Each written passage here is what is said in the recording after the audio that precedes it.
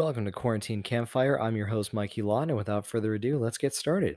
So this episode is it's not going to be an episode. It is going to be an episode. Don't get me wrong, but it's not going to be a story. Um, because wouldn't you know it, I'm not that exciting. I'm not. That Storage Night trilogy was like the best I had in years, and I wasn't even the protagonist for that. It's like the narrator in Great Gatsby. I had all the details. It's just wasn't about me. So I'll keep looking for those. But in the meantime, I did have a thought experiment I wanted to run by you guys because I actually do think that this is a little important to talk about. So lately, um, because of this weird little break in my life between college and starting my own life, I feel like I'm kind of in between chapters, in a sense. But one of the nice things about it is I actually get to spend time with my family again, in a way that you don't really get when you're in college. And now it's cool to have that now that number one, I'm out of college. Number two, I've had so many years, well, not so many years, but just so much time to grow. College really, or just that time in your life, quite frankly, regardless of whether or not you go to college, really changes you. So being able to kind of come back home in a sense and really explore this new you in this old setting is really fun. And lately, we've been watching this show called Ted Lasso. And we had this recommended by so many family friends. We, it was on our watch list for a while. And then finally we sat down and we watched it. And it, it was insane. We were hooked immediately. Like we didn't take to it like ducks to water. It felt like we took to it like raindrops to water. Like we loved this thing. We love this show. In fact, when we were at dinner, we were talking about our favorite characters, but we got into like the psychology of the characters because everybody is so, deep and well thought out and fleshed out, and the writing and the pacing is perfect. It's a wonderful show. But those aren't my favorite things about Ted Lasso. My favorite thing about Ted Lasso, and maybe this is unintentional, let me rephrase that. I hope this is unintentional. I love the fact that I love Ted Lasso's timing in the world. Namely, I love that it came out when we were in the middle of a pandemic. And because we kind of like got swept into the marketing campaign for season 2, for us we were introduced to this show really in 2021. So roughly a year since COVID-19, came into the picture. And I love Ted Lasso for its timing in the world. It's it's contextual timing.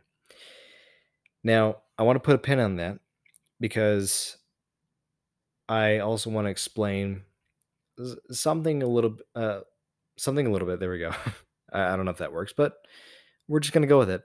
Something a little bit about Vegas's history because it's got a lot. It's got a lot of history. Um, but there was one thing that immediately reminded me of Ted Lasso. Maybe that's because they're both sports related, but it automatically reminded me of the Golden Knights. And for anybody who doesn't watch hockey, I totally get you. I've I've never watched hockey um, at all growing up. My biological father, when he was still in the picture, was a football man. In fact, he was a 49ers fan. So we got to watch a lot of that growing up, and then once he was gone, so was football, which I was cool with. I didn't really follow football too much.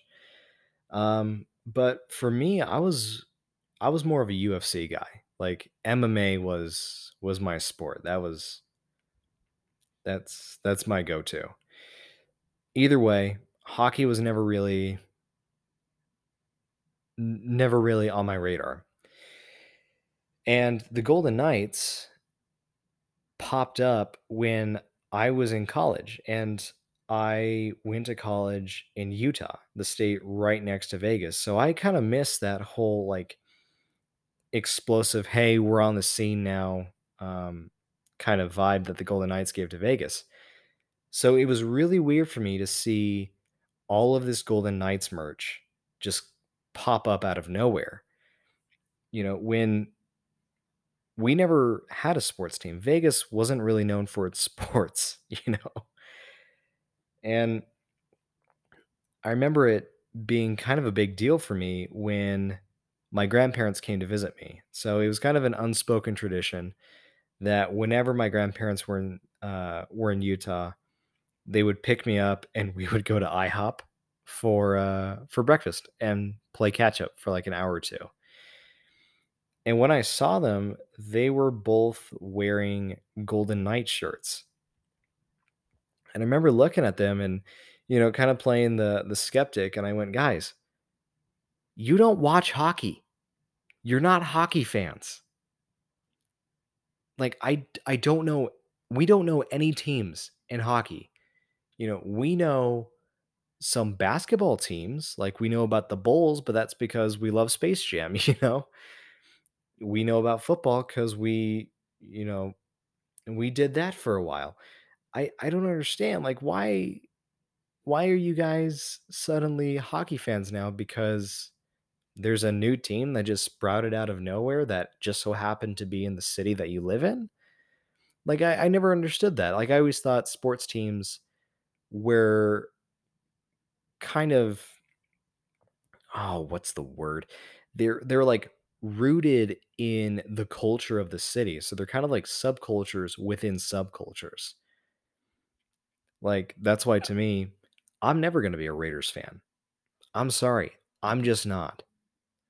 Like that new Raider stadium that they're building, it's a black hole in the strip. I'm going to say it right now. It is I don't like it. Because to me, the Raiders aren't part of Vegas culture. They're part of Oakland's culture.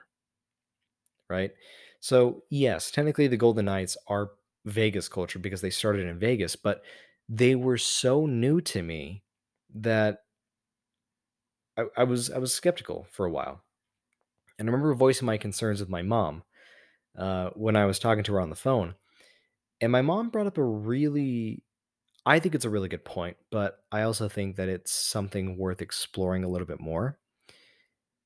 She said, well, you got to think of it this way. I think the people of Vegas really needed something to unify them and root for after the shooting. And suddenly that clicked with me because a couple of months, if not a couple of weeks, or hell, maybe even a couple of days before the Golden Knights had their first season, there was a shooting at the Cosmopolitan. And I think at the time it was one of, if not the highest kill count of any shooting in the US at that time. I don't know if it beat the Orlando nightclub shooting, but it was really, really close. I remember that. And even though I wasn't in Vegas when the shooting happened, even though I wasn't in Vegas when the Knights had their first game, suddenly things started to come into focus because I remember how terrified I was looking at my phone and seeing the sudden news that my hometown was experiencing a shooting, and all I could do was just read about it from my damn Facebook feed. And I remember that day, a lot of my friends and I from Vegas didn't go to class, and we all just kind of sat together and gave each other moral support while we waited for people's text messages and phone calls to go through and to make sure that everybody picked up and answered. And, you know, I,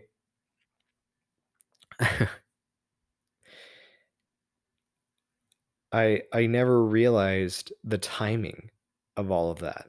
And so some people can be like me where they shrug it off and they say, It's a team that plays a sport on ice in a city in the middle of the desert. Why would this matter? I don't think the fact that they're a hockey team in your hometown is what matters. I think it's the timing of something wonderful happening after a really, really bad thing happening.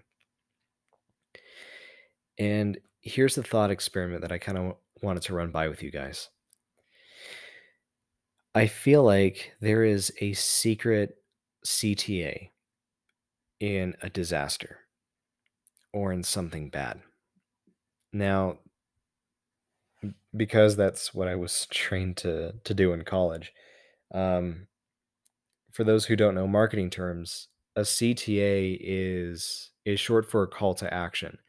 This is basically the thing that you incentivize people to do after you give them their pitch, your pitch. So, like a really common example of this actually are in YouTube videos. If you watch a YouTube video, at the very end, they'll say, "Hey guys, thank you for watching my video. If you would be so willing, leave a like, ring the bell, subscribe, do this, do that." And what they're doing is that they're calling you to take an action that will allow them to grow their channel and to hopefully monetize it in a way that they can keep doing what they're doing and never have to worry about money again, right? That's a call to action.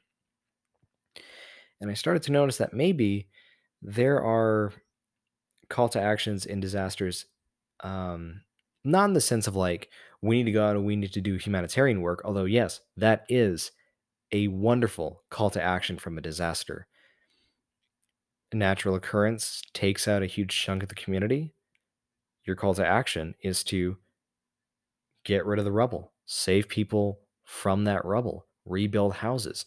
Those are all CTAs from disasters, and they're all good because of something bad that happened. The ability to really come together as a city and celebrate over hockey games, I think, was a CTA that happened in some aspects from the mindset and the mentality that Vegas had after that shooting. And like it's still so relieving in a sense for me to drive down St. Rose Parkway, if anybody knows where that is in Vegas, and be kind of excited to see that somebody still has a sticker on their windshield that says Vegas strong. There's a call to action that wound up being good. And I think for me, I kind of experienced that when I was watching Ted Lasso while drinking a glass of wine with my family. Because quarantine really incentivized us to stay inside and protect ourselves, and because of all the paranoia and the propaganda for and against Trump and for and against Biden, and with the world really feeling like it's coming apart and we're being fed the wrong things at the wrong time, I think it really incentivized me to find a good CTA from that. I don't want to say disaster, but from that bad thing happening. And for me, that was sitting down in isolated areas, something that we all apparently got really good at during the quarantine, and just enjoying a funny show. And more importantly, a feel good show, right? It wasn't like Game of Thrones where we all loved the production value and then, and we loved the choreography and we loved how intense it was and how good the story was. And then we pretend seasons 7 and 8 never existed. But, we could just sit down and enjoy a genuinely good show. In fact, I think there was a New York Times article that said like Ted Lasso is set to be the beginning of a new era of sincere TV. What a cool headline, right? And to think that by planting this idea or incentivizing this call to action, Sincere TV is a new call to action because of a pandemic that forced all of us to quarantine. If you're going to expose yourself to something digitally, why not have it be sincere? Why not have it be good feeling?